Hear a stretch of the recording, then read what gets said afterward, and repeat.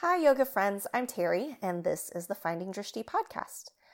I'm so thrilled with the traction of this podcast because it was just this harebrained idea that I had a couple years ago that finally came into fruition this August. So thank you all for tuning in and allowing me to invade your earbuds.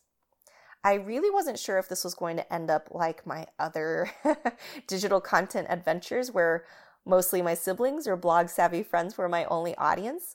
So I am incredibly grateful that you've found my podcast and that the practical applications of yoga philosophy are resonating with you.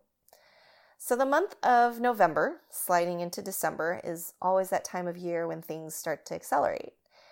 And while that brings joy to many people who like to go all out with the decorations and gifts and parties, the introverted side of me kicks in and tries to start preparing for hibernation. We recently started watching the Great British Bake Off. That is a mouthful. The Great British Bake Off on Netflix. And it makes me want to kind of just curl in with a warm cup of cocoa or tea and then eat all the carbs that they're baking. It's also an opportunity for me to kind of just snuggle in with my boys and we connect over something as joyful as drooling over beautiful cakes and cookies, or what the Brits call biscuits. That was really hard to explain, by the way. My kids are like, what are biscuits? Those don't look like biscuits. Anyway, so this is also the time of year where we remind our kids that the holiday season is not about wants, demands, and overconsumption.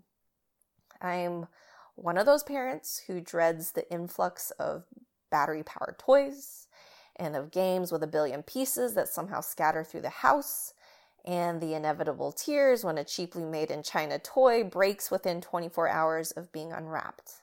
I know, pretty bah humbug. But I've been trying to talk the boys into swapping out toy gifts for saving up for like a really great adventure. Except their 4 and 7-year-old minds are so easily swayed by stuff, and they actually nixed Disneyland. They're like, no, we'd rather have toys.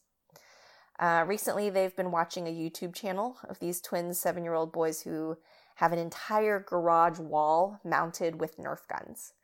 And I think the whole premise of their channel is just blasting each other and blasting the parents.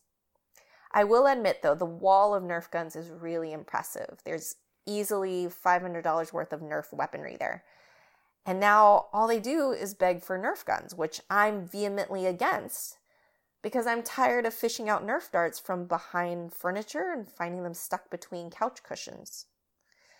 While it seems futile to fight the onslaught of consumerism at this age, I have to, which is really funny because I worked in advertising for so long, selling crap to people that I would never really want to buy.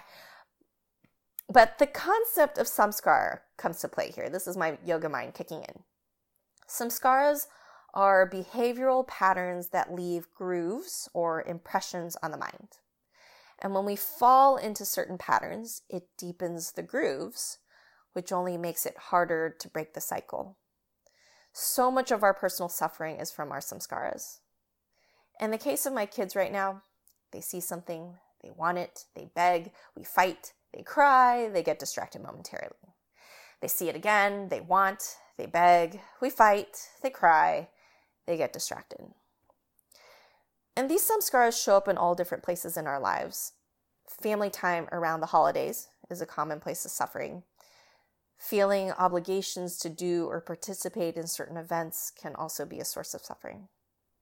So when we can recognize our patterns and actively step out of the grooves, as uncomfortable as that can be, then we can see change so that we don't keep falling into our habitual cycles.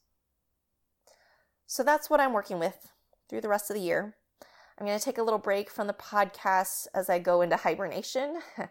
I'll be back in the new year with more episodes. I'm also working on another workshop series in February at Austin Bouldering Project. That'll be a continuation of the 8 limbs yoga philosophy discussion we had back in July, and I will make sure to record all of those sessions and share those on the podcast as well. And yeah, so take care of yourselves in closing out 2018, and I will talk to you soon in the new year. Cheers.